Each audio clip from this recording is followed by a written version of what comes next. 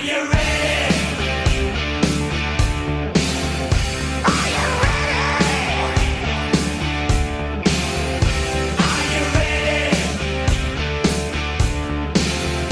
Are you ready? Live from Southern California, this is the moment you've all been waiting for. It's time for a new episode of Kings of the Podcast. Buckle up, here we go! Are you ready for a good time? Then get ready for the nightlife. Are you ready for a good time? Are you ready for a good time? All right, let's get right into it. Kings of the Podcast, episode 126. Dennis Bernstein, we have beyond a full slate. I'm going to break some early news here. We're actually going to go into overtime today. That is how much we have to cover. I'm just going to tell everybody right up front. That is how much content we have to cover in this episode, DB. You know, Jay, we need to go into overtime because this episode is literally 4 years in the making. Kings of the Podcast. And we weren't already in existence for the first 2 years. So this episode's a playoff episode. Great end to the season, and just really looking forward to Monday night in Edmonton when things kick off for the Kings. Yeah, so wrap your mind around that, listeners. This is the Kings of the Podcast playoff preview edition. We've never done a playoff preview edition. At least we've never done one that involves the LA Kings. So, Dennis, here's the agenda for today. This is what we're going to do. Everyone's going to stay with us. It's going to be like a 7-hour episode. It's going to be fantastic. First period, you and I are going to do you like that one. Hours. DB just went white as a ghost. He has 3 Red Bulls now. He's going to chug.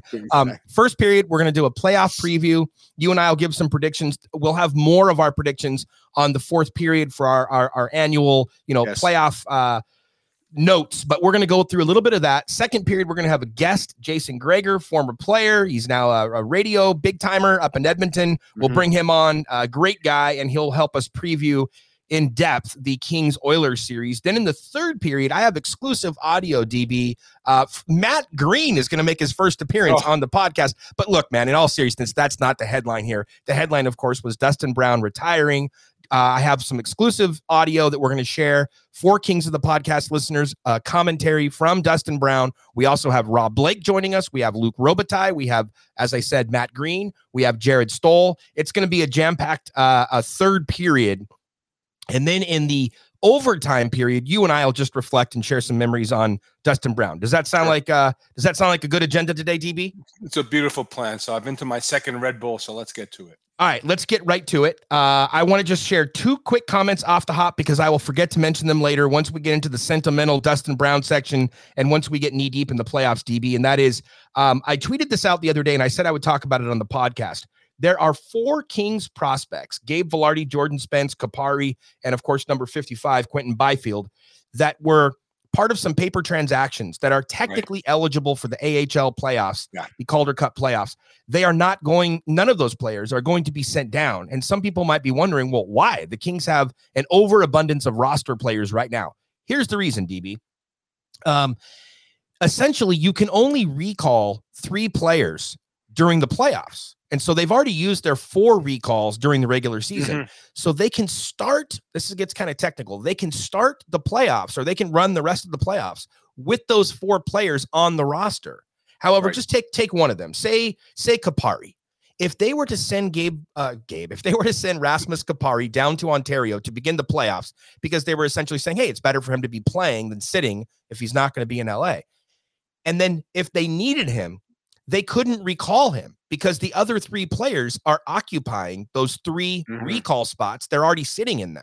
And so in other words, they would have to send down one of the other 3 just to call Kapari back. So it gets a little bit player specific, John.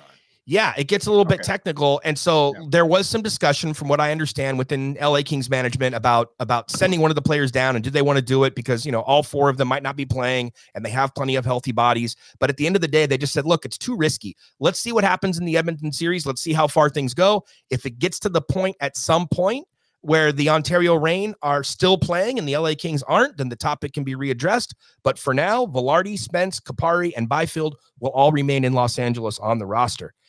The other thing that I want to mention just has to do with injuries. I'm sure you've received a couple of these tweets because I know that I have on Instagram, on Twitter, everywhere on social media. What's the possibility of Drew Doughty coming back? DB, DD number 8 has been shut down. He will not make an appearance no matter how many rounds the Kings go. He is done. And there is one other little injury note to pass along as well for those that are the eternal optimist. Sean Walker has been skating of late, including early this morning, back at Toyota Sports Performance Center. But again, he has been completely shut down and will not make an appearance. Even if the Kings made it all the way to the Stanley Cup Finals, Sean Walker is not expected to be back this season. So look for him come training camp. So with that being said, DB, let's power through it because we want to get to the other stuff here today. But we have 8 series, 4 in the East, 4 in the West. Let's give our predictions. We'll start out in the Eastern Conference and work our way west. First series to talk about here would be Carolina and Boston. Who do you have? This is a long series. I'm not confident on Carolina because of Freddie Anderson's status with respect to his lower body injury. So I think a long series. I like Carolina, but I like in a long series. All right. I love it when we disagree. I'm going with the Bruins in 7. Mm-hmm. Like you, I think it's a long series. I just think that people are sleeping on Boston right now. I know they're not the old Bruins, but I still like the Bruins enough in this series to take care of business. Next series, New York Rangers and the Pittsburgh Penguins. DB, this could be a sweep. I'm going to say the Rangers in 5. You know, Jay, the odds makers have the Penguins they've set the odds like a 7-game series, and I don't see it. Tristan Jarry, they've reported he has a broken bone in his foot, so he's not. And Jay, you know, when they say week to week, it's never 1 week. So I don't think he's going to get through this series, and they have a lot of age. The only way I see this happening, John, is from Pittsburgh's standpoint, is that one last ride for Rust is a free agent. Letang's a free agent. He's probably going to Montreal for a last ride. Gino's a free agent. He says he's rich and got a lot of money, but does he want to go play somewhere else? I just don't see it. And not only that, regardless of if Jarry's healthy or not, they have the better goaltender in New York. They're a deeper team. They're a better team. They're more physical. They have a 50-goal score. Again, I don't see why the prices are so close on this. Not only that, John, layer on top of that, the Penguins have sucked in the preseason the last 3 seasons. They haven't done anything. So this group, unless they're really going to summon some great run here, I don't see it. I agree with you. I think it's a shorter series, and I do like the Rangers here. I think it would be a significant upset, even if the odds makers don't say so. Yeah, I would agree. That would be considered a definite upset. All right, the one that everybody's going to be talking about, Toronto versus Tampa Bay. Look, at the end of the day,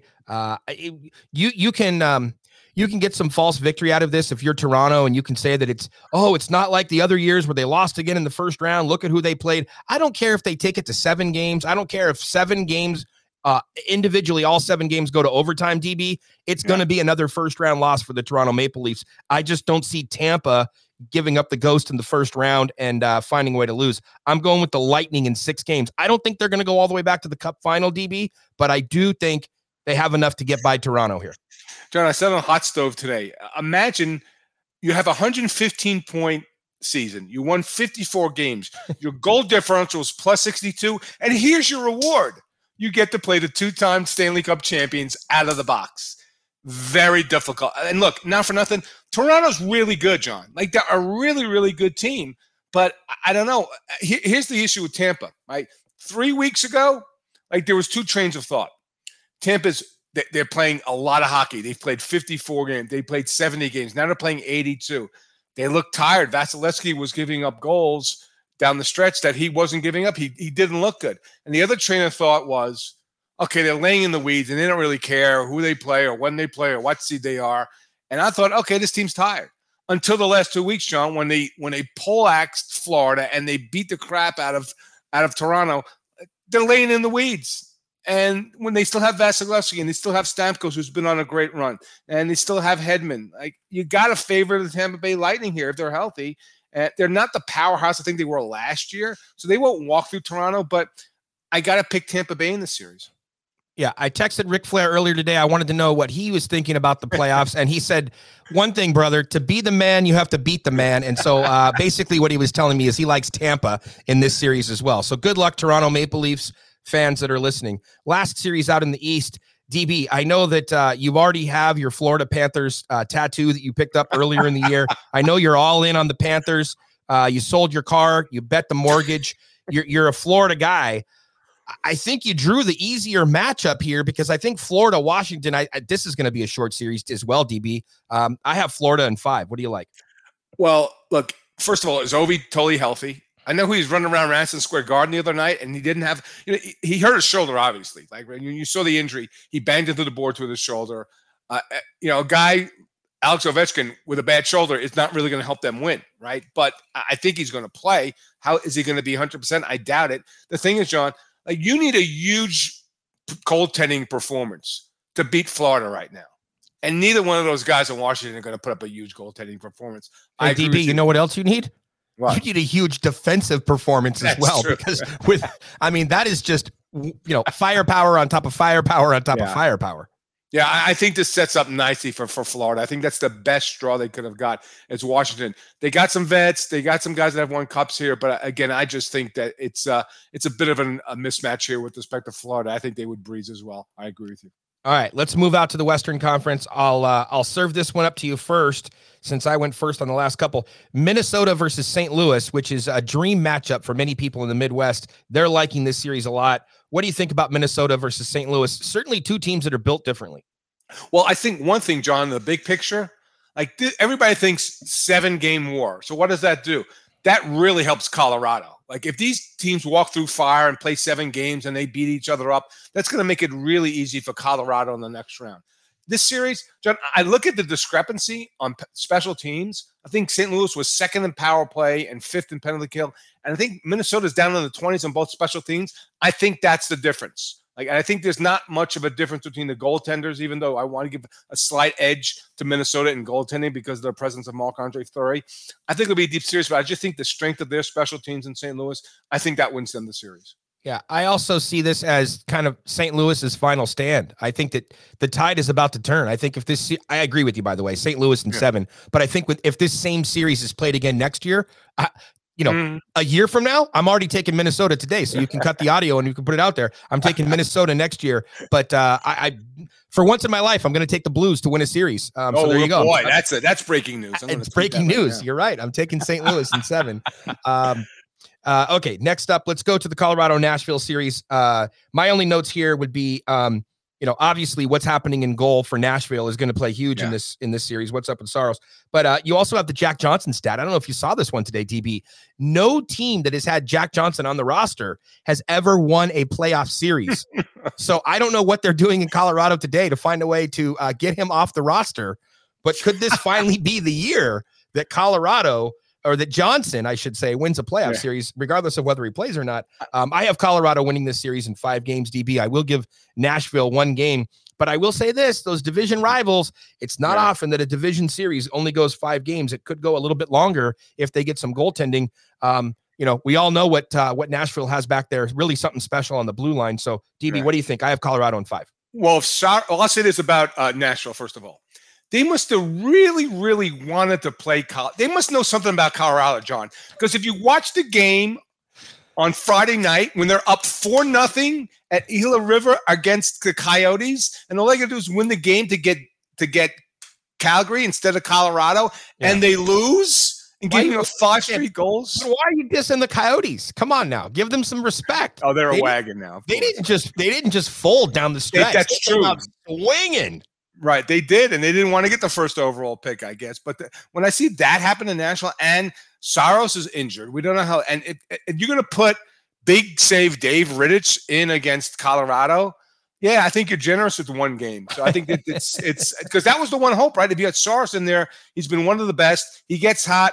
Look, Duchesne's had a great season, right? Yoshi's going to win the Norris. Redemption season for Duchesne, who I've never really liked as a player. So to me, it's been a lot of good stories in Nashville. But again, they lose the other night. Now they get Colorado. This would be a massive up. This would be as big as Columbus beating Tampa Bay back in the day. That's how big an upset this would be in this series. Well, we're gonna have to get John Tortorella on the podcast, and he can let us know if that ends up happening. We'll get his take on if that was a big upset. Calgary and Dallas. DB, I love this series. I have Calgary in 7, but I it's a coin flip. I think Dallas can take this series. I really do. John, they're a one-line team, though. That's the problem. Like, their top line, Jason Robertson, Hintz, Joe Pavelski, who his old man river keeps flowing. I just don't see enough on their bottom. Like, here's how they could win.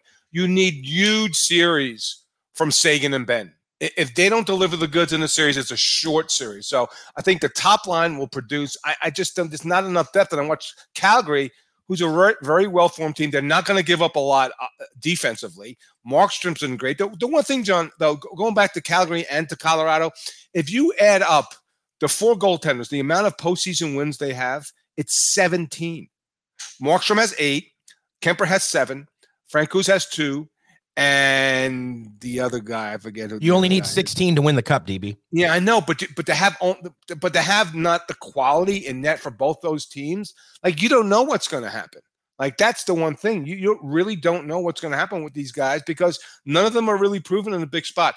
I think this is a shorter series than what you anticipate, John. I just think Calgary's too well balanced. And again, they've got 2 guys. Like, nobody ever talks about Elias Lindholm. Like, the guy had 40 goals this year. Like, he's been fantastic. So I think they got more than enough to get by. But then, we'll see what happens in the round. And the other question, John, is, and we know this from the guy who we covered for a long time, Darryl never takes his foot off the accelerator and really didn't take his foot off the gas like this whole season.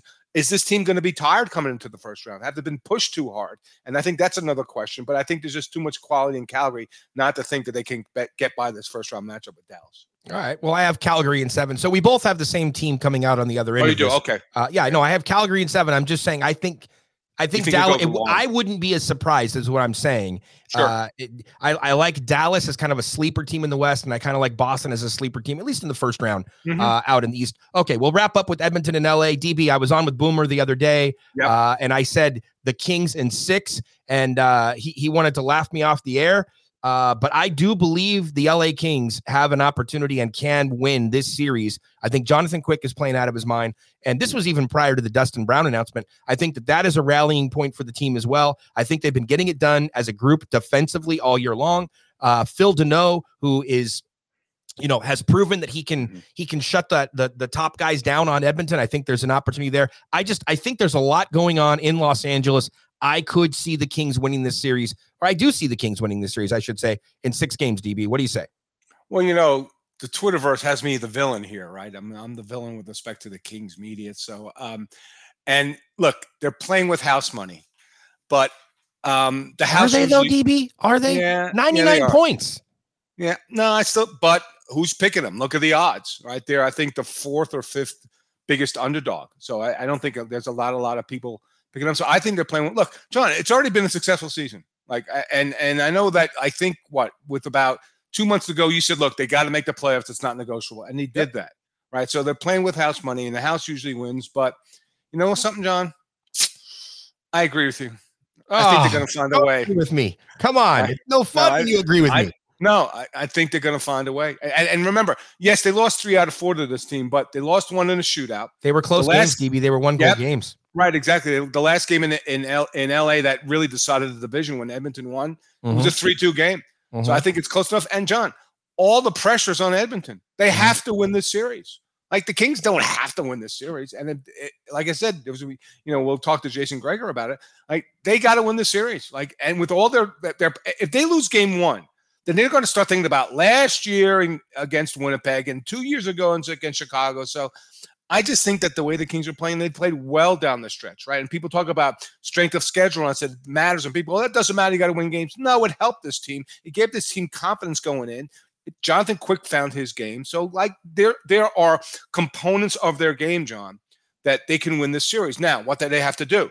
They can't go into the penalty box. They can't take stupid penalties. And it has to be low-scoring games. It's got to be like that 3-2 game they left the last one they played. And they're not winning the series by 5-4 games. They've got to stick to their structure. They've got to be all in.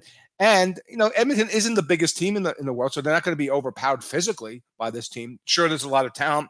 Of course, the statistics, lay up for the Oilers. But I just think that this team, This is certainly, the last minute John, of I'll tell play you, in the they're not period. scared of the Oilers, like without question. Nope. They're not intimidated by this team. So they're going to go into Edmonton Monday night, try to play their game. And it's a question. And John, why this series is so intriguing to me, and you can chime in here, because these teams are so differently stylistically. There's nothing to match. Like maybe the old guys in net, but the way they play the game, the way the lineups line up, they are so different. So it's the team who can impose their will or have to play their type of game, I think ultimately wins the series. But I agree with you. And John, this goes back to the Cup years when I picked against the Kings every single round. Like, so I'm breaking a little one of my habits here, but I agree with you. I do think they'll find a way here.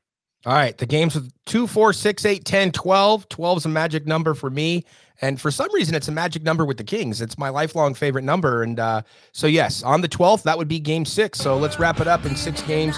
And we will do more Kings of the podcast because there would be a second round edition. So let's take a quick break. On the other side, we'll be back with Jason Gregor. We'll talk all about this series, Kings Oilers round 1, right after the break. We know recipes, we just disappear. So here we are, Los Angeles. No way, just singing in the belly of one day. I watch the sun roll down the Pacific over Hooking Sunset Strip. They say this is the city of angels. All I see is day and rain.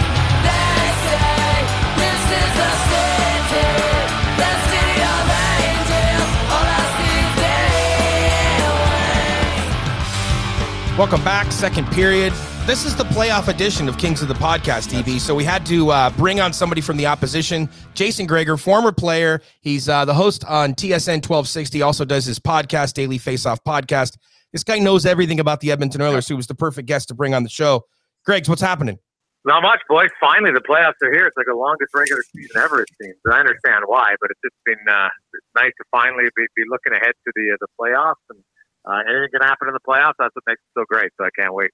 I prefer to think of it as it's been 30 years that we've been waiting for this, because the Kings and Oilers back in the old Smythe division days, those two teams could not avoid each other. They always met up in the playoffs.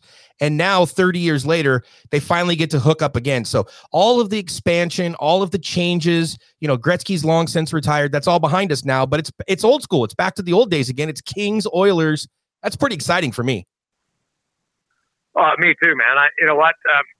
I wish the NHL would go one step further in their playoff format. And it wouldn't impact the West this year. But if you look at the East, there's 4 teams from each division. Why are they crossing over? It's the dumbest thing I've ever, they try to promote rivalries. And now you have teams that are separated by 2 points and they're not going to play. And I get the Eastern time zone. Those teams are closer, so it's a little different. But can you imagine if that happened out West? You have LA and because LA would have finished first, let's say 1 year in the Pacific, and the 5th place team like this year, instead of playing a Western-based team, they got to go all the way to the Central Time Zone. That would be foolish. And so I don't understand why. I get when it's 5-3. I totally understand the best 8 record. But if you have the best 8 records and it's 4-4, just stay in your division and let's create some rivalries, because the Oilers and the Kings, what was it? They met 7 times in a 10-year span, right? That's great stuff, right? That's to me what you want. That's how you create rivalries. Well, it was great, except for the year that Craig Muni decided to go Craig Muni on Thomas Sandstrom. That was a great series. It was 6 games, 4 overtimes, 2 double overtimes, one of the greatest series in NHL history. But look, we could talk all about that forever, and you'd probably would be bored with my takes. So let's fast forward to this particular series. To me, it's Jonathan Quick versus Mike Smith as kind of the headline story. What's a headline for you? Well, any series has got McDavid, man. To me, it's without Drew Doughty, when Drew Doughty's in, the Kings beat the Oilers once this year, and that was when Drew Doughty's in the lineup. Drew's still, to me, an elite player. The thing I like about Doughty is he's just so competitive. He's almost, I talked to some guys, Luc Robitaille even admitted on our podcast, he felt the last few years when the Kings were competitive, people are like, oh, Drew's not as good. He goes, he's just so competitive that, when your team's out of it, that it's not as fun for him. And I really think that, without Doughty, I could see McDavid going off. McDavid's been a different player this year.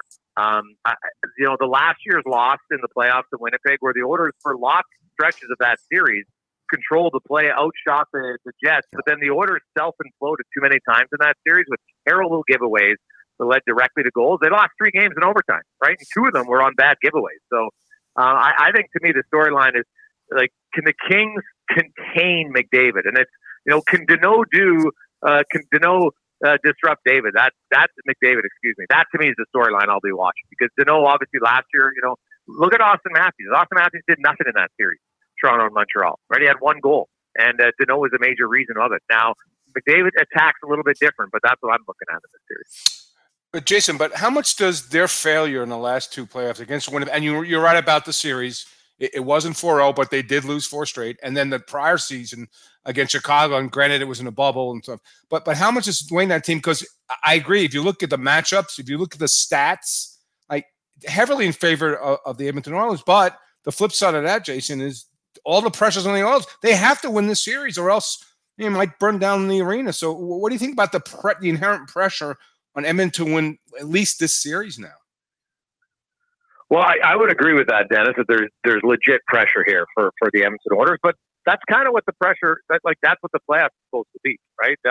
Like, the Edmonton Oilers, since Jay Woodcroft's come in, like, the Oilers have done what the Oilers couldn't do, even under McClellan or Tippett. The Oilers, well, the 1 year, I shouldn't say that, the 1 year with Todd McClellan, they did limit their goals against 5-on-5. But for the most part, they've been a tire fire 5-on-5. Since Woodcroft's come in, he changed some things. He basically said, Darnell Nurse, you're playing all of our tough minutes. He's not on the power play anymore. 50.9% of his ice time, and he plays the most, was against the opposing team's elite players. Like, that's ridiculous. Guys like Makar and Slavin and Hedman, they're at like 35 or 6%. Then Nurse is up at 50. So, what you watch this, and he's paired with, they took Bouchard away from Nurse, as they should. He's a rookie. Don't ask a rookie to play all the tough minutes. They just said, Darnell and Cody Ceci, this is your role. And I think they've relished it.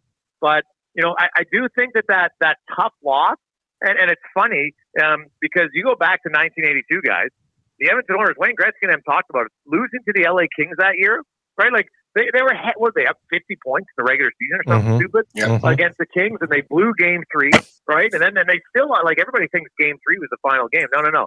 The Darrell Evans miracle was only Game 3, and they still couldn't win the series. And they learned from that. And I think that sometimes you need a real good kick in the teeth, and that's what the Oilers got last year and even the year before. So I think that's kind of has built up for this team, and the Oilers have been a much more focused team, especially under Woodcroft. And I do expect that to continue in the postseason. Now, you mentioned Darnell Nurse, and nobody seems to want to say, at least at the time of recording this on Saturday afternoon, late Saturday afternoon, that he's definitely going to be available. All indications are that he's going to be ready to go for Game 1. But you do have to wonder, coming back, right? Is he really truly 100%, and can he withstand the series? Just what's the difference with Nurse in the lineup versus without him in the lineup, and how much of a factor? I mean, you just mentioned it a moment ago, but how much of a factor do you think he's going to end up playing in this series if he does versus does not play? Well, I think regardless, I think Game 1, if he's in the lineup, I think they're going to start 11-7. They've done that in about 45% of the games with Woodcroft, so it wouldn't be all of a sudden, uncharted territory for them, the defenseman. And I think the reason you do that is you protect yourself on the odd chance that Nurse re-aggravates something, right? Because if he re-aggravates it, now all of a sudden you're down to 5 defense in a playoff game, and that's not ideal. So I think that they'll go with 7 and 11 in Game 1 with Nurse playing, and maybe he'll have sheltered minutes. Now, Nurse is a freak athlete. He's as a pure athlete, he's not the best player, but he's the best athlete on the Oilers. I don't think there's much question about that. Like the guy played 65 minutes in a playoff game last year and didn't even look tired. Actually flew home and stayed up all night for the birth of his child. So but they miss him, guys. And because Edmonton's defense, the one thing, if I'm the LA Kings, I am pounding the Oilers' blue line, right? The Oilers do not have a very big defense, especially if you took Darnell Nurse out. Like Tyson Barrie, he's actually more effective in the postseason historically. He's a competitive player, but he's not very big. Chris Russell, leader all time in shots box, but he's 5'10", right? We all know that the games get heavier in the postseason. Kopitar, Dustin Brown, like they got a few guys in LA. They want to lean on guys, and if I'm the Kings, I think their key to success will be to go after the Oilers' defense, who is more of a puck moving, move the puck up. They've changed how they defend. They like to try to stand up more at the blue line. They have a lot of back pressure from their forwards. So the Oilers, because if the Oilers get engaged defensively in battles one-on-one in front of the net, a lot of time they're going to lose them because they only have like one defenseman over 205 pounds, right? Like they're just not a big, heavy team. And so I'll be curious how the Kings attack. And if Darnell Nurse is in, obviously that's a huge game changer. If he's out, I think Edmonton can handle game 1 or 2 without him.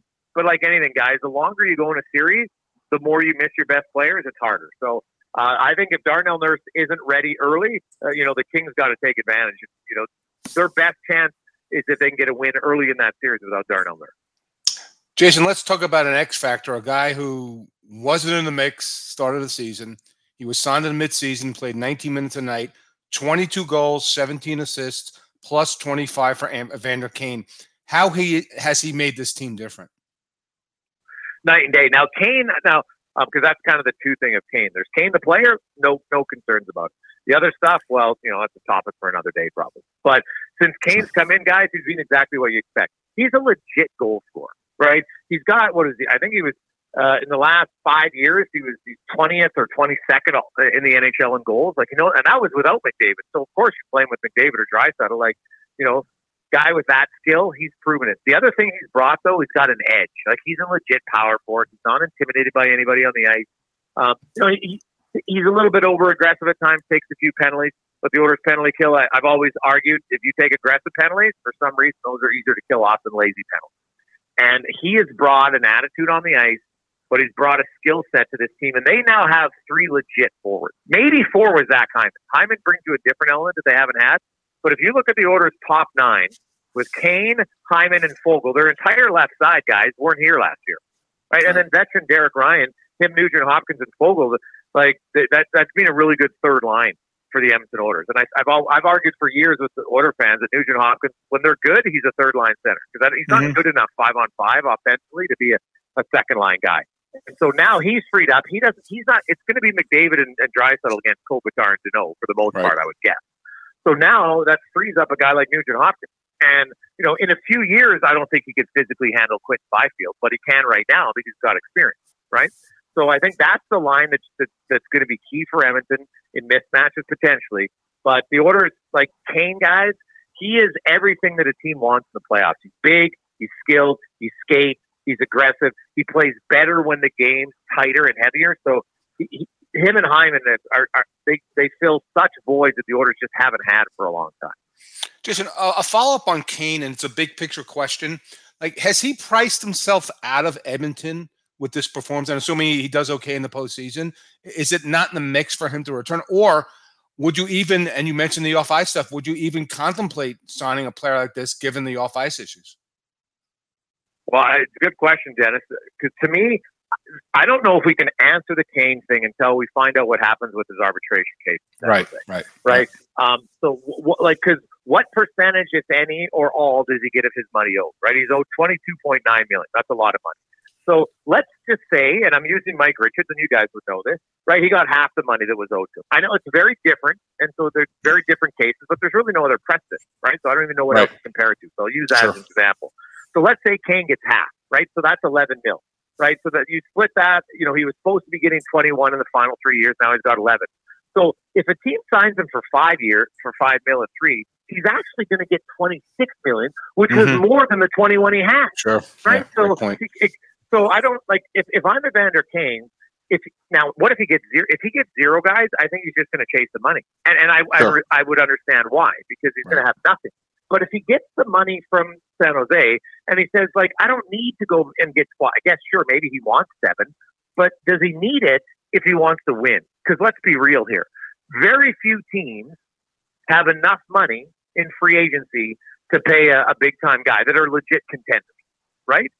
LA went out, and when they got Deneau, and he's not a $7 million player, but they had enough cap space, right? Plus, they knew that Dustin Brown's contract was expiring, so it's almost like they lose Dustin Brown after a year, and he's basically the same money as Deneau, right? So that's rare. That doesn't happen very often for teams. So who's going to sign Kane that's going to give him as good of a chance to win and produce? So I think if he gets 50% or more of his money, he might just say, hey, I've already got that. I was only going to make, I was going to make 21 mil. Maybe I sign in Edmonton for 4 or 5, right? Just because I'm still ahead of where I was back in December, theoretically, and I'm on a team that's got a legit chance to win because I got McDavid and Draisaitl. So, but I think it starts with the arbitration, and then because if he gets 0 guys, I think he'll go to the highest bid. Duncan Keith.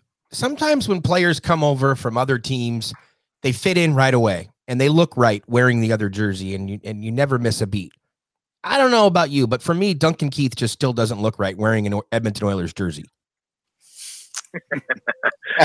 He looked like a guy who had never played anywhere else. The first month and a half of the season was a little bit of a struggle for Keith, but then for 3 months he was arguably the Oilers' best defenseman. Right now, I hear him and Evan Bouchard have become a pretty solid pair, and I think they're really hoping that Duncan Keith, he's been through all the wars, guys. Now, when he was, when the Chicago Blackhawks and King were battling every year, what was that, 2011, 2015? They're in the conference finals all the time, or the cup.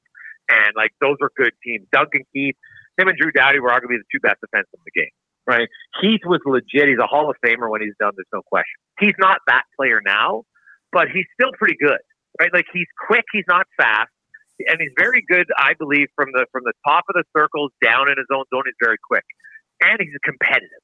So I think that the Oilers are hoping that element combined with Bouchard, who's a very good puck mover, he's big and lanky, and I think if Keith can get Bouchard to just play a little bit more invested physically, that'll help him. He doesn't have to run guys over, but he can't play passive in the playoffs for that D pair to be successful. So Keith has been an excellent mentor here the last few months for Evan Bouchard, but there is a little bit of will he be able to handle the high pace of a playoff series again? Right, because he is 37, right, and so as much as you have all that experience in the past, guys, the game's quick now. The game's heavier.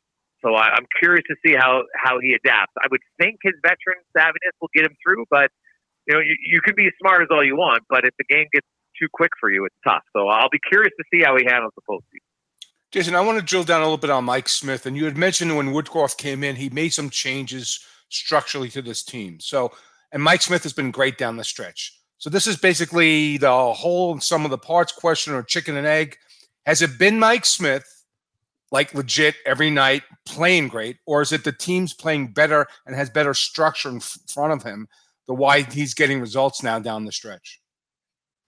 Well, they definitely have better structure for sure. But if you go, I'll go back just one step. So last year, Mike Smith had a .923 save percentage. Yeah, he was outstanding, right. and that was from February 8th on to the season because he missed the first month. Right, he played great. He started 30 of their final 46 games.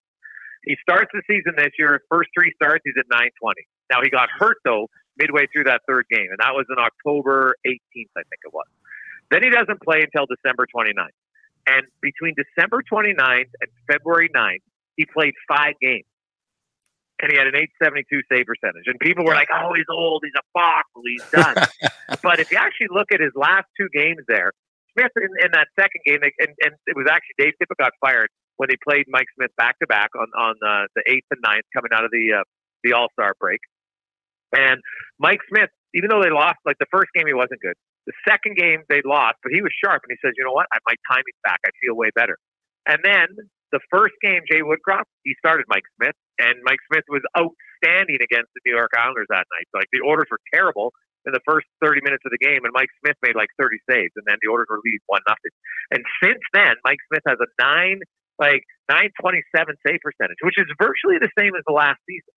But now in the last 10 games, guys, Mike Smith won his last 10 starts. He's got a 960 save percentage and a 168 goals against. Obviously those numbers aren't going to be sustainable forever, but I think the combination of better defense helps. But Mike Smith's healthy again. And if you look at the last 2 years, out of his 60 starts, he had a 5-game stretch where he was injured and re-aggravated an injury, and it lasted 7 weeks. And I was even kind of guilty of it. I was like, geez, this guy got anything left? But he proved a lot of people wrong, and he's been outstanding down the stretch. And the other thing that Smith brings is his puck handling ability is massive for this team, because I alluded to their defense not being great. He gets out and he cuts down at least 3-4 times a game on a dump in that other teams would probably be able to cycle and keep going. He gets knocked it down. And not only does he either pass to his defense, but sometimes he just passes out himself. Like, it's a huge advantage. And, the team's got confidence with him. Like, I talk to the defense, but there are a lot of times when the other team dumps it in, the defensemen aren't even going back behind the net. They're automatically going to the corner because they know that Smith's going to knock it down. All right, let's do a little bit of role reversal to wrap up here then. I'm going to pick a player on Edmonton. I'm going to say, look, besides the big name guys, for people that are watching this series, if you're looking for somebody who doesn't get a lot of headlines that could go off in the series coming out party this year, Yamamoto. This is a guy who we saw in Bakersfield developing early on, obviously a former first-round draft pick, but a real coming out party this year. I think he had 20 goals. From your perspective, when you look at the LA lineup, who's somebody that you're like, that person could be sneaky good in this series? Well, you know what? I watched quite a few of the Kings games, and the one guy that always sticks out to me that I like is just because of his speed. Like you guys obviously watch it, so when I say it's deceptive, that's probably wrong. But man, and maybe he's not considered a big guy because he led your team with. But I think like Adrian Kempe's got to have a big series for sure. But the other guy who I think might stand out, or if he makes an appearance offensively for the Kings, it gives them a much better chance to win. I think it's Andreas Athanasiou, right? Like he had 12 goals, I think, or 11, whatever it is, in 29 games. Like he can skate. He's a guy like, remember when the Kings went on that run?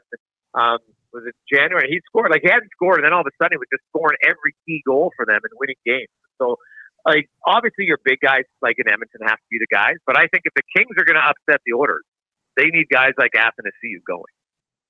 All right, so there you go. Jason Gregor, you can follow him on TSN 1260. He's on there all the time. You can listen to the podcast as well. Greggs, it was great having you on. And look, who knows? Maybe at the end of this series, which I think is going to end in 6 games, we'll have you back on and we can do the debrief on what went down.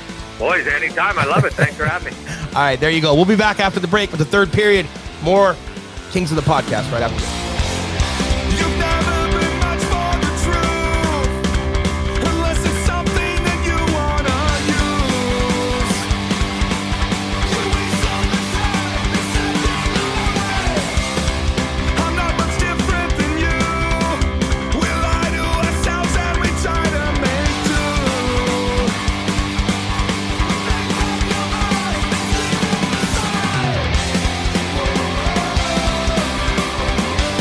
There's no way out, but there is a way through.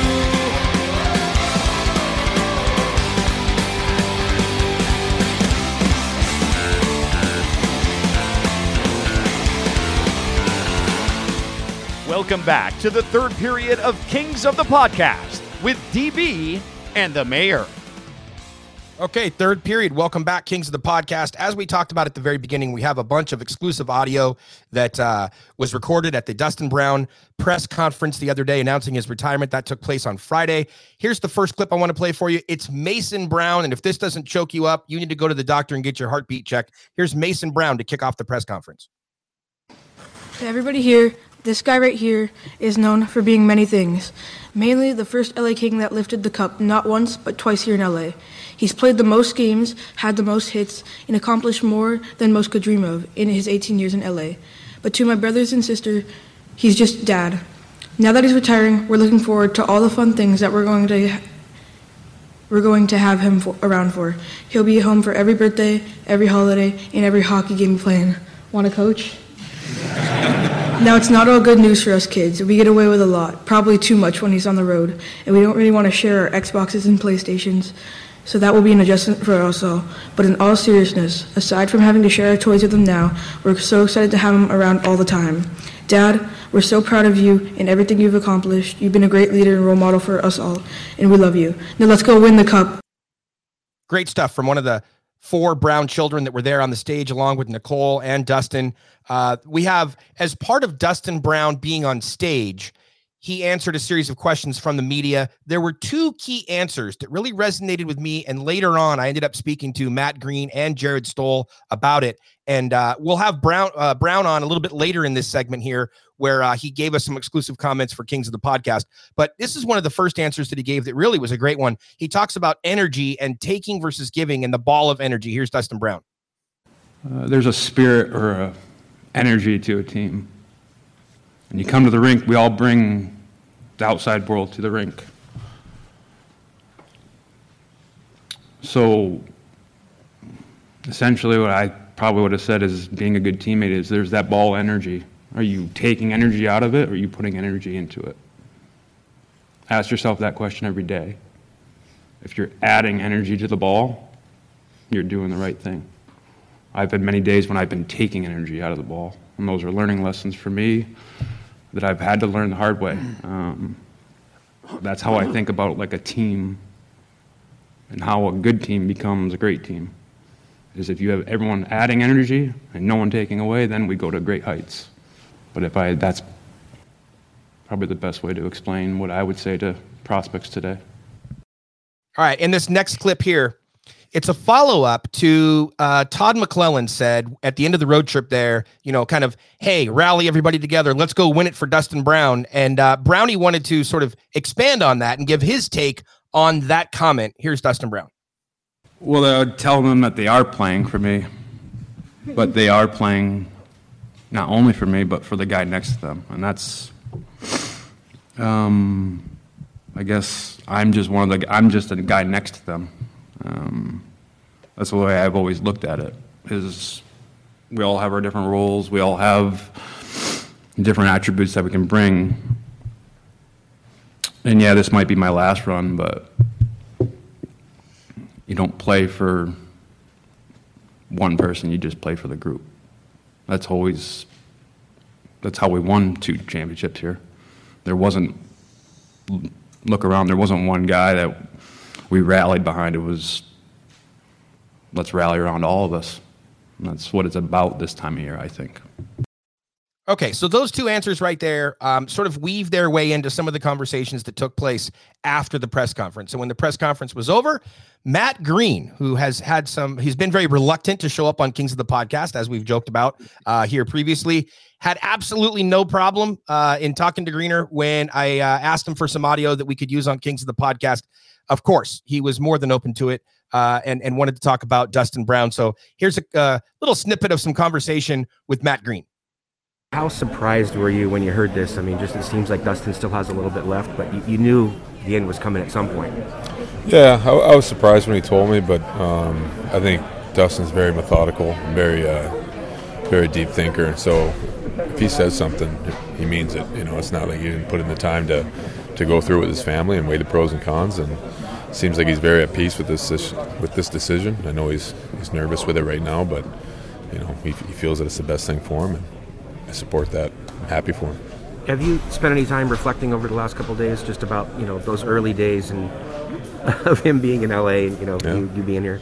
No, we had a really good chance to catch up the last couple of days and just share stories and talk about really growing up together and growing, him growing into his captaincy role here and watching him evolve as a player and then just looking on and on too of just seeing, how good of a role model he was in terms of off the ice, parenting, being, having his life together at an early age, which isn't always easy, and is a huge part of leadership that he brought to our team, and just being steady. I mean, I think it's a testament to him how steady he was in those times. He never really so even keel, and it really was a calming presence for us, and he's our leader. Last one then just would be, how different is it now with you being retired and being away from the game to watch him and think back to do you see him through a different lens now that you're not in the room with him anymore? It's hard. I don't think I can ever see him in a different role. I think it's with the guys that are still playing out there, I still feel like I'm teammates with them. It's a special bond, and it's even with guys that are retired now too. That's the beauty of winning. You always have that bond. You can always have that pinpoint memory in your head of him getting a chance to achieve his dreams because it was the same time we did as well. And it's so it's very hard to separate him in terms of from teammate to now just player, and that will never happen. So. Okay, so thanks to Matt Green for making his first appearance here on Kings of the Podcast. It was good times there talking to Matt Green. Obviously an emotional day for a lot of former players that have connections to Dustin Brown. And here's another guy who wanted to weigh in and share some thoughts. Number 28, the unofficial captain back from those days, Jarrett Stoll. everybody sort of knew this was coming at some point, but were you a little bit shocked when it happened this week? Maybe a little bit. I just, I knew just from talking to him that, his body was still feeling good. He was still a big part of the team. Like myself personally, to see him in another uniform, to see him playing somewhere else, maybe possibly playing against the Kings, that would be really weird. That would be almost sad in a way, You always want someone to play as long as possible, but if it's the time for them to shut it down, then he's being honest with himself and talking with Nicole and the family, and if he thinks it's time, it's time. But yeah, it would have been really difficult to see him in another uniform. I was asking Greener this. Is it weird at all to see him through a different lens, right? Because from teammate to now you've been retired for a couple years. What's that like from the other side of things? Yeah, it's yes and no. I guess there's certain things that he said even up there. He's a little bit of a different person, a different teammate now. And yeah, he was quiet. He was a quiet leader when we played together, and he wasn't the rah guy and it wasn't the funny guy. But now it seems like sounds like he's got a little sense of humor going there all of a sudden. But it's probably still the tech nerd though that he was back then, right? I think so. Probably, yeah. He's probably the best out of all the video gamers on the team, probably. But he's always been the classy guy that he's always been that class. He's always had that leadership. It's a special leadership because it's not like blah right in your face. It's just kind of he does the right things, and if young people need to watch a pro, like do certain things, do it the right way, be at the rink on time, train the right way, take care of yourself, eat the right way, hydrate, all these things that it takes to be a good pro. Like that's what he's done for 18 years. So, and not just during the hockey season, but in the summertime.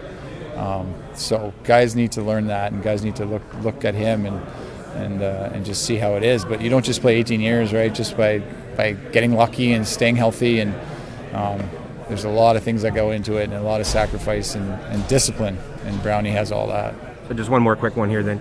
I'm wondering if it stirred up anything in you, because it did for me listening to him when he was talking about, look, don't rally around one guy, right? And he talking about those 2012, 2014 teams, and now there wasn't anybody that you guys rallied around. As you think about going into this Edmonton series, did that resonate with you? Yeah, it did. I thought back. I'm like, did we rally around anybody or whatever? Was there like a big moment or a big person or whatever? And there really wasn't. Not like this. And I see what he's saying. He's putting it all back on the team, but from all of us on the outside, we're all like, hey, no, let's win it for Brownie. Right. But in his mind, hey, we got to make sure we win it for everybody. I get that. But yeah, no, we didn't have a rallying point. We just rallied around each other. And once we won the first couple games against Vancouver, you just start believing more and more and more that you can do it. And we had the right group of guys to rally around. And now there's one primary reason, but there's 30 other reasons as well. But yeah, it's pretty special. It was cool the way he said that, and it was also cool the way he said what he would say to a prospect right now, because in our line of work right now, say me and Greener and Odie, what would he say to the prospects? That was really, really well put about bringing, sucking energy in or putting it out. And you need something very, very strong to do anything in life. And if you're going to bring good energy to the group, then you're going to be wanted. If you're not, then, hey, you're cancer and you should be traded or whatever. It's just I really liked how he said that. All right, so there's a couple of former players. Thanks again to Matt Green and to Jared Stoll. Moving on to management now. Kings general manager Rob Blake, who has seen Dustin Brown from both sides of the ice. Here are some snippets from a conversation I had with GM Rob Blake. You've had a close relationship with Brownie, or at least said that you guys have talked a lot. At any point, did the retirement thing come up, and maybe he wanted to get your opinion on things? No, not at all. He came into my office Monday afternoon. We were leaving Tuesday for Seattle. I had heard rumblings Sunday.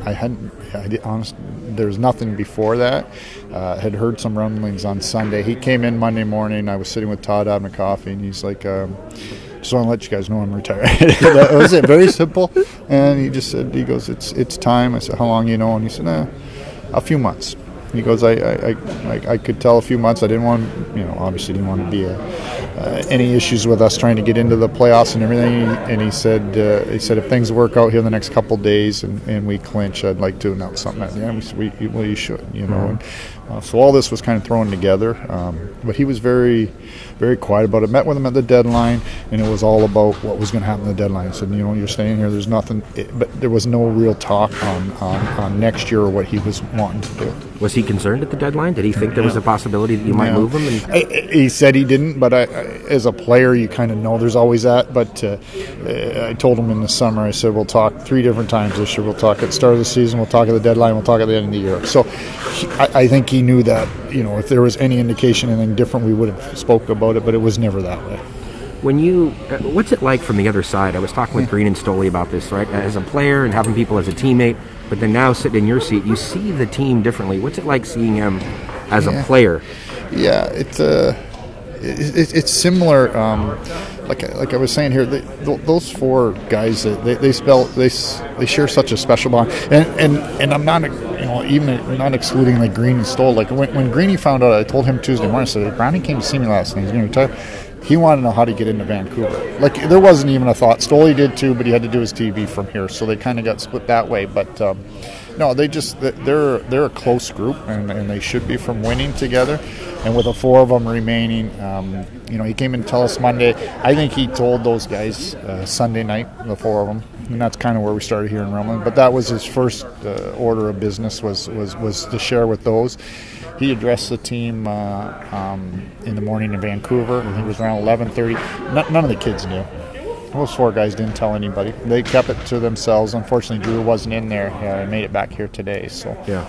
But no, they're a close group, and they deserve that. Thank you, Blakey. From one Hall of Famer to another. Of course, number 4 is hanging in the rafters at Staples Center, and he's in the Hockey Hall of Fame, as is number 20, Luc Robitaille, and had an opportunity to catch up with Luke and spend a little bit of time talking about moving from sort of him being the face of the franchise into Dustin Brown in the more contemporary times being the face of the franchise. Here's some of my conversation with Luc Robitaille. I remember being in San Jose for your final game. You're the face of the franchise. You are the LA Kings. People then were saying, I can't imagine the Kings without Luke as a player. And now it's Brownie. I can't imagine the Kings without Brownie. You get so attached to guys that have a passion for your organization. He played with so much passion, and then as a fan too, you go through the ups and downs of the player. Yeah. And then there's defining moments, like obviously for us, we all remember the big hits and some of the big goals and being a top winger and definitely raising the cup, being the first captain to raise the cup for us. That was special. It's weird for me, but I understand it and I know how hard it is when you call it quit. And I joke with people that it takes you about 5 to 10 years to say, you know what, it was hard my last 2-3 years because you don't quite believe it's hard, physically, but it is.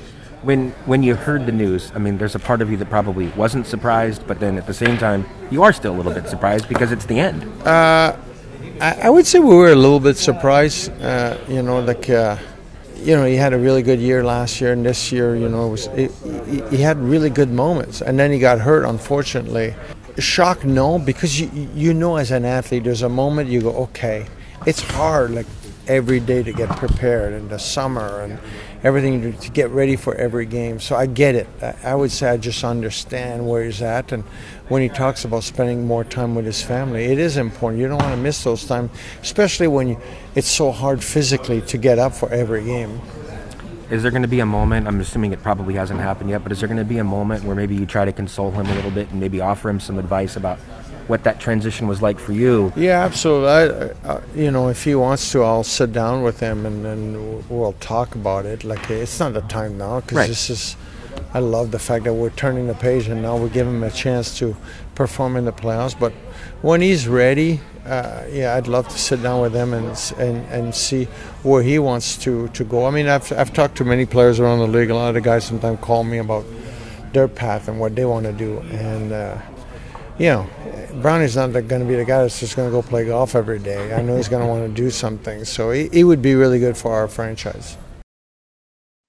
All right, and saving the best for last. Now, of course, the man of the hour. And the man who will be the man of the hour here for the remainder of the Stanley Cup playoffs, as long as the LA Kings are playing here in the postseason. He's retiring at the end of the year. He has nearly every record in the LA Kings record book. And of course, his number 23, it is going to the rafters next year. They're working on picking the date. A game day has not been selected yet, as the schedule is not even available yet. If it was up to me, DB, I say you do it on opening night. Sure. But if you want to wait, it's going to happen at some point next season. Confirmed, it will happen. 23 is going to the rafters. I had an opportunity to have a conversation with Dustin Brown. Here are a couple of the questions that he and I went back and forth on. Number 23, Dustin Brown.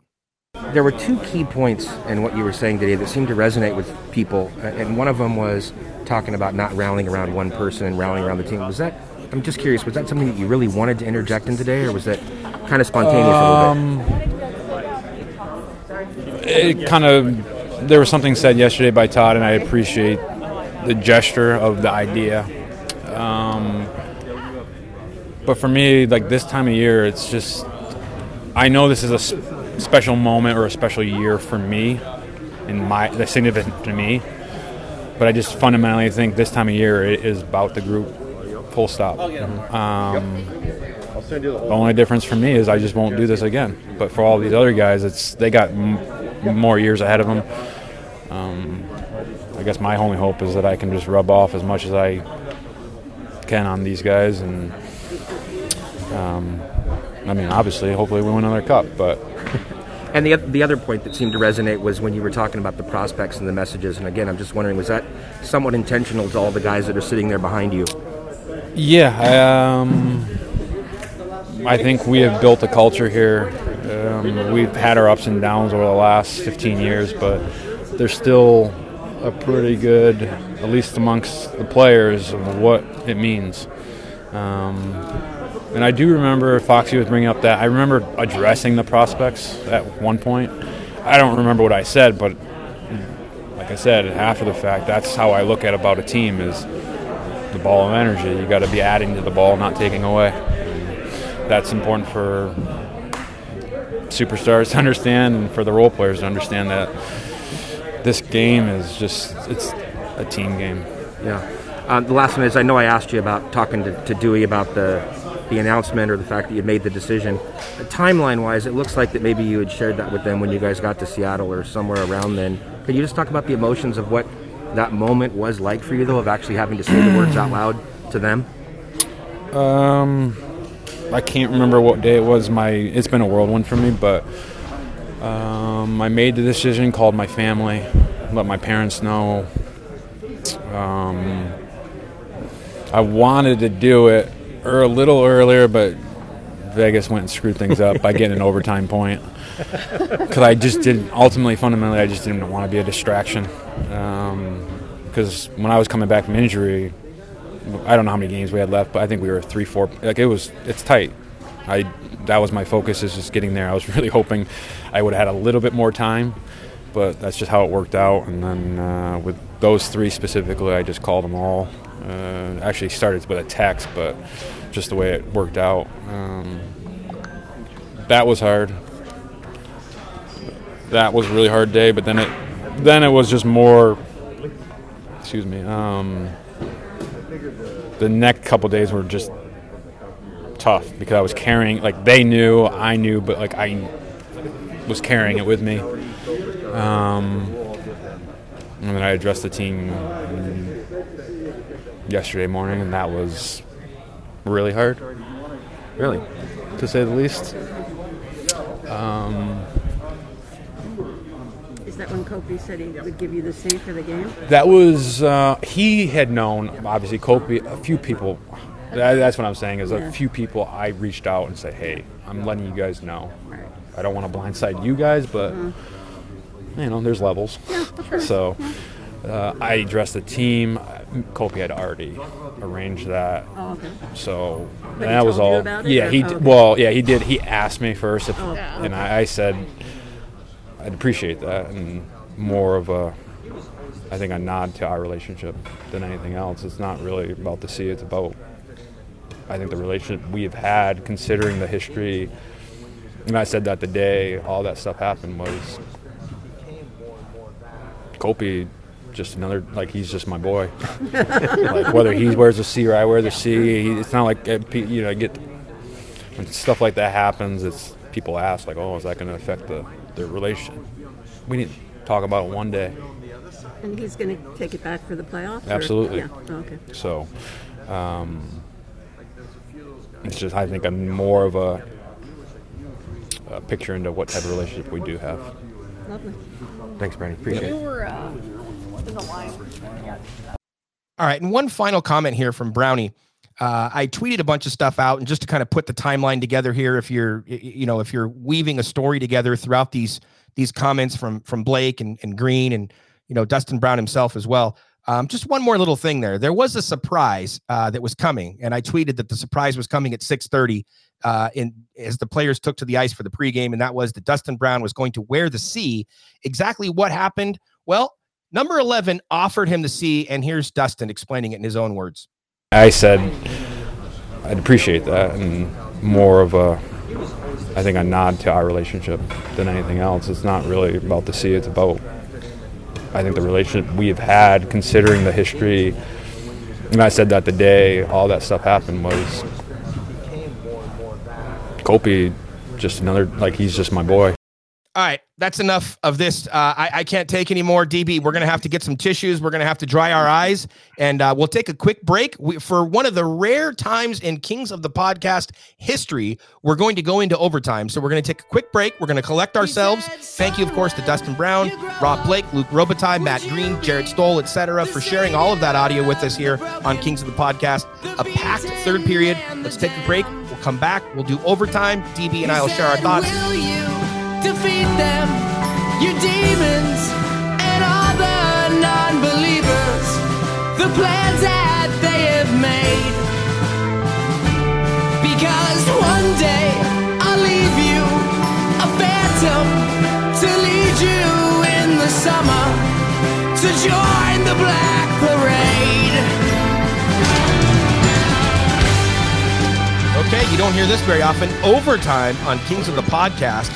We have covered a lot of ground so far. We've covered all 8 playoff series. We dug in, went deep on the Kings and the Oilers with Jason Gregor. We have also played a ton of audio from various people from the Dustin Brown press conference on Friday. Dennis, have you collected your breath yet? Are you ready to get started here and share a couple of our sort of personal and private moments with Dustin Brown? Yeah, I want to know, at what point on Friday did you tear up, John? Probably driving there would have been the first time. In all seriousness, though, you're trying to act tough, right? And you're trying to be a professional. I sat at the press conference next to Matt Price, who has been on the podcast as well, was a fabulous guest. He's way more than the strength and conditioning guy. They call him the scientist, by the way, which we didn't even have time to work into the podcast. He is the scientist, and I think they've even now modified his job title. So he's like the official sports scientist of the team or whatever. But Pricer is a great guy. I'm sitting next to him. I'm trying not to let him see me tear up because I'm trying to play it cool. Oh, and Dennis, on top of all of that, the media had to wear masks. I haven't worn a mask in months, and I'm wearing a mask at the press conference. And so, as you're sort of getting emotional, your nose starts to run a little bit. And right. Sure. I have to keep moving the mask, and I didn't bring a tissue. And I don't care, people, if you want to call me a crybaby. You're talking about one of the most. I'm an emotional guy, Dennis. I wear my heart on my sleeve. You know that. Yes. And Dustin Brown, this is a player that, I'm a big draft junkie. In 2003, this was the guy. This was the guy that I wanted the LA Kings to draft. They very rarely seem to draft the guy that I want them to draft. They drafted the guy that I wanted that year. And so I think it made it all that much more special sort of to follow his career. And if you just let me sort of finish this thought, and I'll turn it over to you, Dennis. Sure, Jay. Not only from the draft and, coming out of the OHL, but the lockout happened soon thereafter.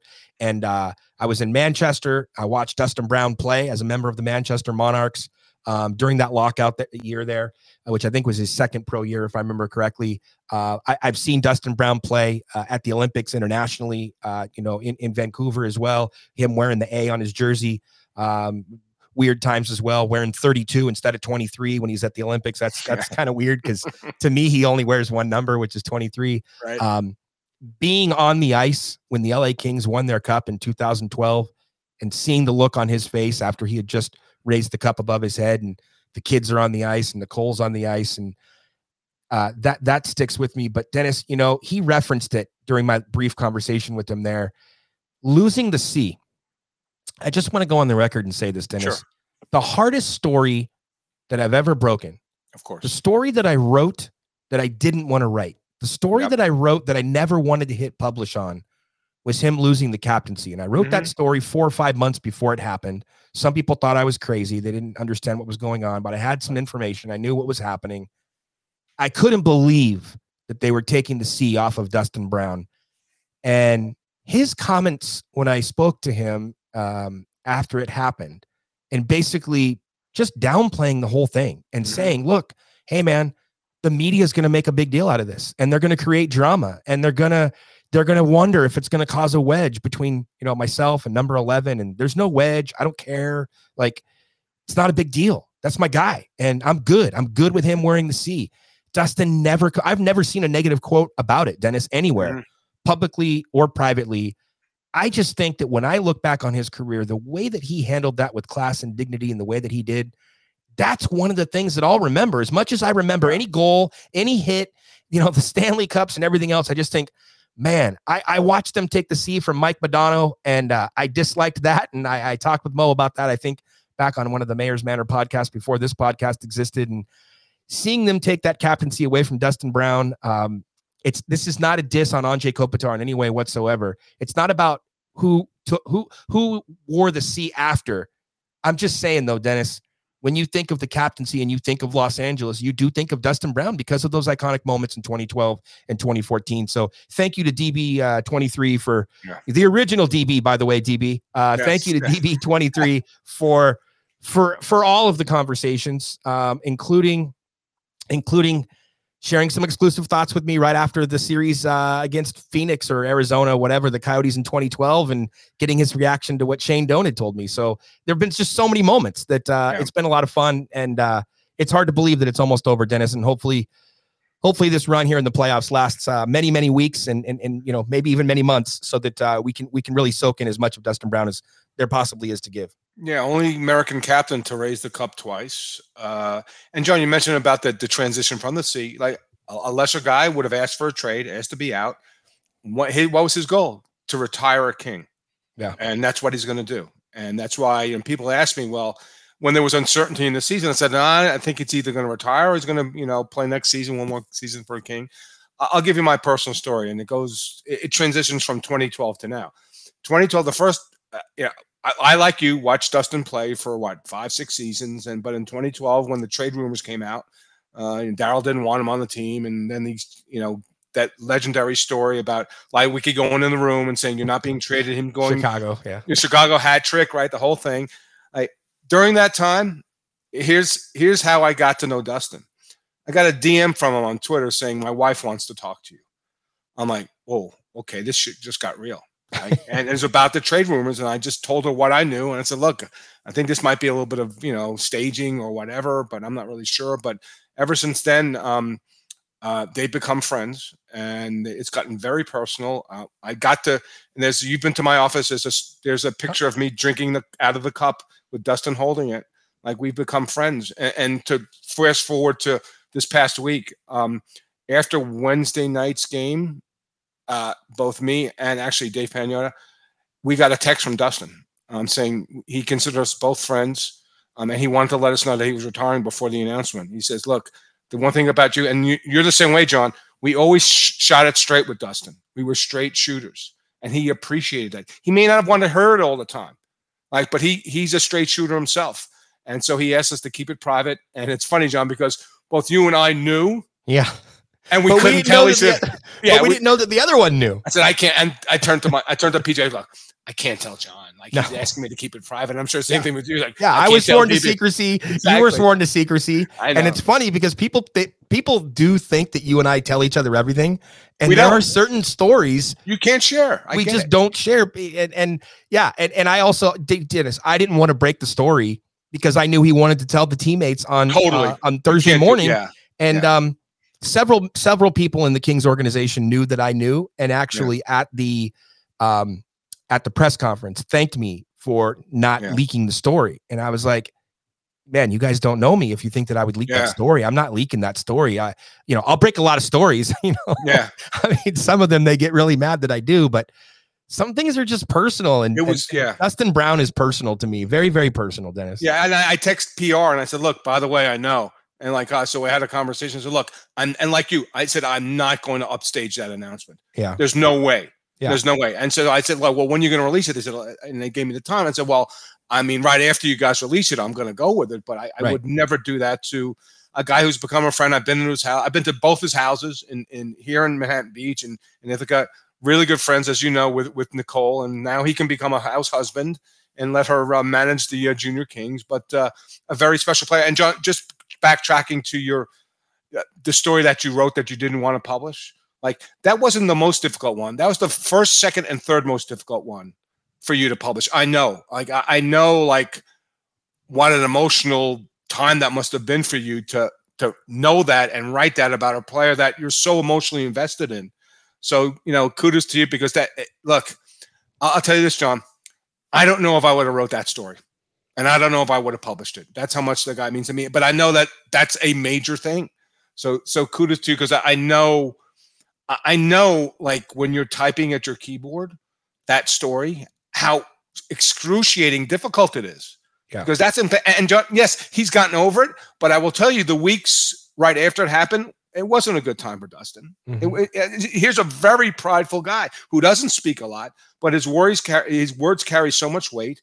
Like it was prideful, but thankfully, because of their friendship with Anže, that it found its way to the normal place it should have been, right? So yeah, so just I remember those times, and I don't think I've ever said this to you publicly or privately, but I can't imagine like the magnitude of that story and have to write it and your feelings about that player. So just kudos to you for just powering through and doing what you had to do professionally. Yeah, well, thank you. It gets me kind of choked up just hearing you talk about it, because it was a tough article, and it's a tough article for a lot of reasons, including the fact that I know that I was going to be in the room a couple days later, and that's right. Tough, man. That's really tough, and I know that that's part of what comes with this gig, and that I knew that it was going to piss some people off, and it was going to turn some people off, and sure, but it was such a big story that I did want to get out in front of it, because I wanted, this is going to sound maybe weird and people think I was making it about me, but it wasn't about me. I wanted my voice to be heard, but not because I wanted my voice to be heard. I wanted my voice to be heard about Dustin Brown. I wanted to talk about, you don't do this to Dustin Brown. And that, and it's funny because the article kind of ends with, in my opinion, there needs to be a statue outside of Staples. And, later they ended up putting a statue of Dustin Brown outside of Staples. And I will tell you this also, that that story still resonates with a lot of people inside Kings management. And it was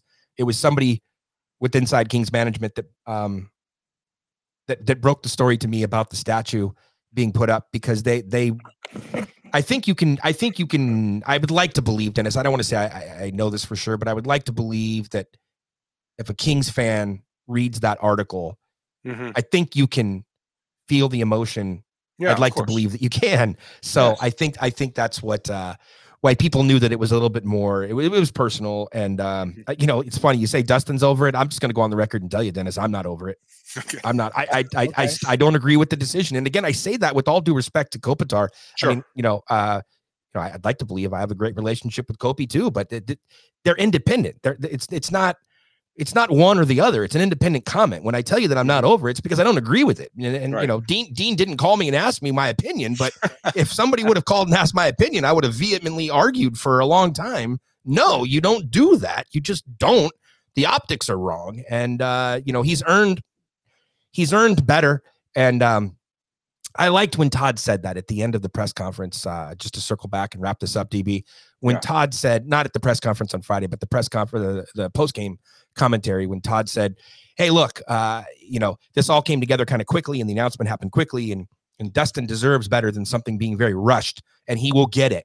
I firmly agree with that. He does deserve better. But I love what Brownie said on the audio that I played earlier as well, when he said to me that, hey, look, I wanted to announce this a little bit earlier, but Vegas screwed it all up. So, the ultimate captain, the ultimate team guy, he put the team first. He didn't want to be a distraction. He wanted to wait until they made the playoffs. And once it really came down to that point, he was understated in the whole thing. He walks in, he just says to Rob Blake, "Oh, hey, ho hum, by the way, I'm going to retire. It's time." And you wouldn't expect anything else from Dustin Brown. He's a ho hum guy, but what a fabulous press conference. Great to see Nicole up there. And you asked earlier when I got emotional, man, looking at his kids during the press conference, they were really tore up, Dennis. And while they might be excited that dad's going to be home a lot more, I think the idea of him not playing for the Kings was starting to set in a little bit as the press conference wore along. And let's not think about that, DB. Let's even though 23 says don't win it for Dustin, win it for the team. I'm going to tell you right now, Dennis, come on, guys, win it for 23. Let's get it done. I don't care if it's in 4, 5, 6, or 7 games. Beat the Oilers. Let's go, Dennis. Absolutely, Jay. All right. Outstanding episode, Dennis. I'm drained. I can't go any longer on this podcast. Thank you to Jason Greger for coming on and talking Kings Oilers with us. Dennis, thank you for the playoff predictions and all of the banter. Real quickly, we do need to go over the LA Kings awards. I'm so sorry. Let's jam this in before we wrap up. You and I, I don't know. I'm just not in the mood to argue right now. So normally it's one of my favorite days of the year. We get to argue, but let's just hit the awards real quickly and see and compare notes. The LA Kings MVP, Dennis, the winner was Philippe Danault, and I went with Philippe Danault. Who did you give your vote to? Likewise. Okay, so that's boring. We agreed. The next one was the best newcomer. Philippe Danault was the winner. I went with Philippe Danault. Who did you go with? Philippe Danault. Okay, so all right, so this is going to be a short segment. And then let's see. Actually, there's a lot of controversy. I mean, I don't mean to sound overly dramatic here, but there's a lot of controversy on this one. The outstanding defenseman, as voted by the media, the winner was Matt Roy, and my vote went to Drew Doughty. Who did you go with? Matt Roy. All right, so here's the deal, DB. In years past, they had given us very specific rules, and you had to play over half the season. So you had to play a minimum of 42 games. Right. And Drew Doughty played like 36, 38 games, something like that. So he technically would not have been eligible. So I guess you can throw my vote out, but I would also argue the other side of it that, hey, we didn't get the specific rules this year. I did have somebody in PR kind of give me give me a little jab or an uppercut and basically saying, well, we just assumed that the media knew, not to vote for somebody that played 30 some odd games. So I guess I didn't know. I mean, I just tried to play by the rules, but I would say Doughty only because, I mean, like, okay, if you want to exclude Doughty, then I guess I would go with Matt Roy, but you could also make arguments for several other guys. I mean, I would maybe argue Alex Edler. How many games did he play? Did he qualify? Did he play 42? Probably not. So I guess it's Roy by default. Yeah, and not for nothing, Roy was a plus 23, John. He just is not a great offensive player. So to me, I just think the best defenseman, and it's tough, John, because he's a one-way guy. He's a defensive guy. He's not an offensive guy. And you look at Sean Durzi, who came on the scene and did well offensively. So to me, I couldn't vote for Drew because it's not enough body of work this year. Fine. All right. So I guess throw my vote out. Okay. No. But if you ask me to throw my vote out and to pick somebody else, I still don't know if I would pick Matt Roy. So I'd have to spend more time on it, and I'm not going to do that today. Defensive player of the year. This one kind of surprised me, Dennis. I was trying to go a little bit off the board. I voted for Trevor Moore, and then guess what? Trevor Moore won. Yep. Who'd you go with? I went with Kopi because he still plays, a minute and a half more than Phil Danault. He was almost 57% of his face-off. So, but no, good for Trevor. Like, what a season for him, and a plus 20. So the guy, is intense. He's really established himself in Los Angeles. I had no problem with Trevor. I was a little bit surprised though when I saw the name, but then when I thought about it, sure, no problem with that poll. So hopefully I redeemed myself with LA Kings PR. If they threw my vote out with Drew Doughty, hopefully they looked and said, oh, Trevor Moore, he got that one right. So I went 3 for 4. Dennis, my 3 candidates for that category came down to Kopitar, Danault, and Moore. And I will just tell you that if I didn't go with Moore, I probably was going to go with Danault, to be honest with you. So I probably would have gone 3 of the categories would have gone to Phil Danault. I couldn't give him outstanding defenseman only because he doesn't play that position. But I mean, if they would let me, I probably would have just put Danault on all 4 categories. The Ace Bailey Memorial Award, which is the most inspirational player as voted by the players. So you and I did not get a vote. Phil Danault won that as well. Unsung hero went to Blake Lizotte. That's also voted by the players. So way to go. And then the fans, they had a vote in all of this as well. Player of the year presented by McDonald's. that winner was Philippe Deneau. So he won everything. And then the Booster Club had most popular player. They went with Adrian Kempe. The Jim Fox Community Award went to Dustin Brown, who seems to win that award almost regularly. And the Darrell Evans Youth Hockey Service Award, as voted by the LA Kings Hockey Development Department, also went to Dustin Brown. So congratulations there. The King Clancy Award, you had Cal Peterson. The Masterton Memorial Trophy nominee was Blake Lizotte. And Kopitar was, of course, the leading goal scorer for the 14th time, 5th consecutive year. Leading point scorer, not goal scorer. I'm sorry, the leading point scorer. Excuse me. I'm so sorry. I was reading ahead on the Marcel Dion part, who won it 9 times. Gordie Howe, 17 times, is the only two players, excuse me. This is an important point. Kopitar and Gordie Howe. Gordie Howe, he joins them as the only 2 players in NHL history to lead the same team in points at least 14 times. So not this year and not next year, but at some point, DB, we just we did the Dustin Brown episode. We're gonna have to do the Andrzej Kopitar episode. We'll be talking a lot about number 11 when he eventually hangs him up, sometime down the road, many years from now. Yeah, no question, Jim.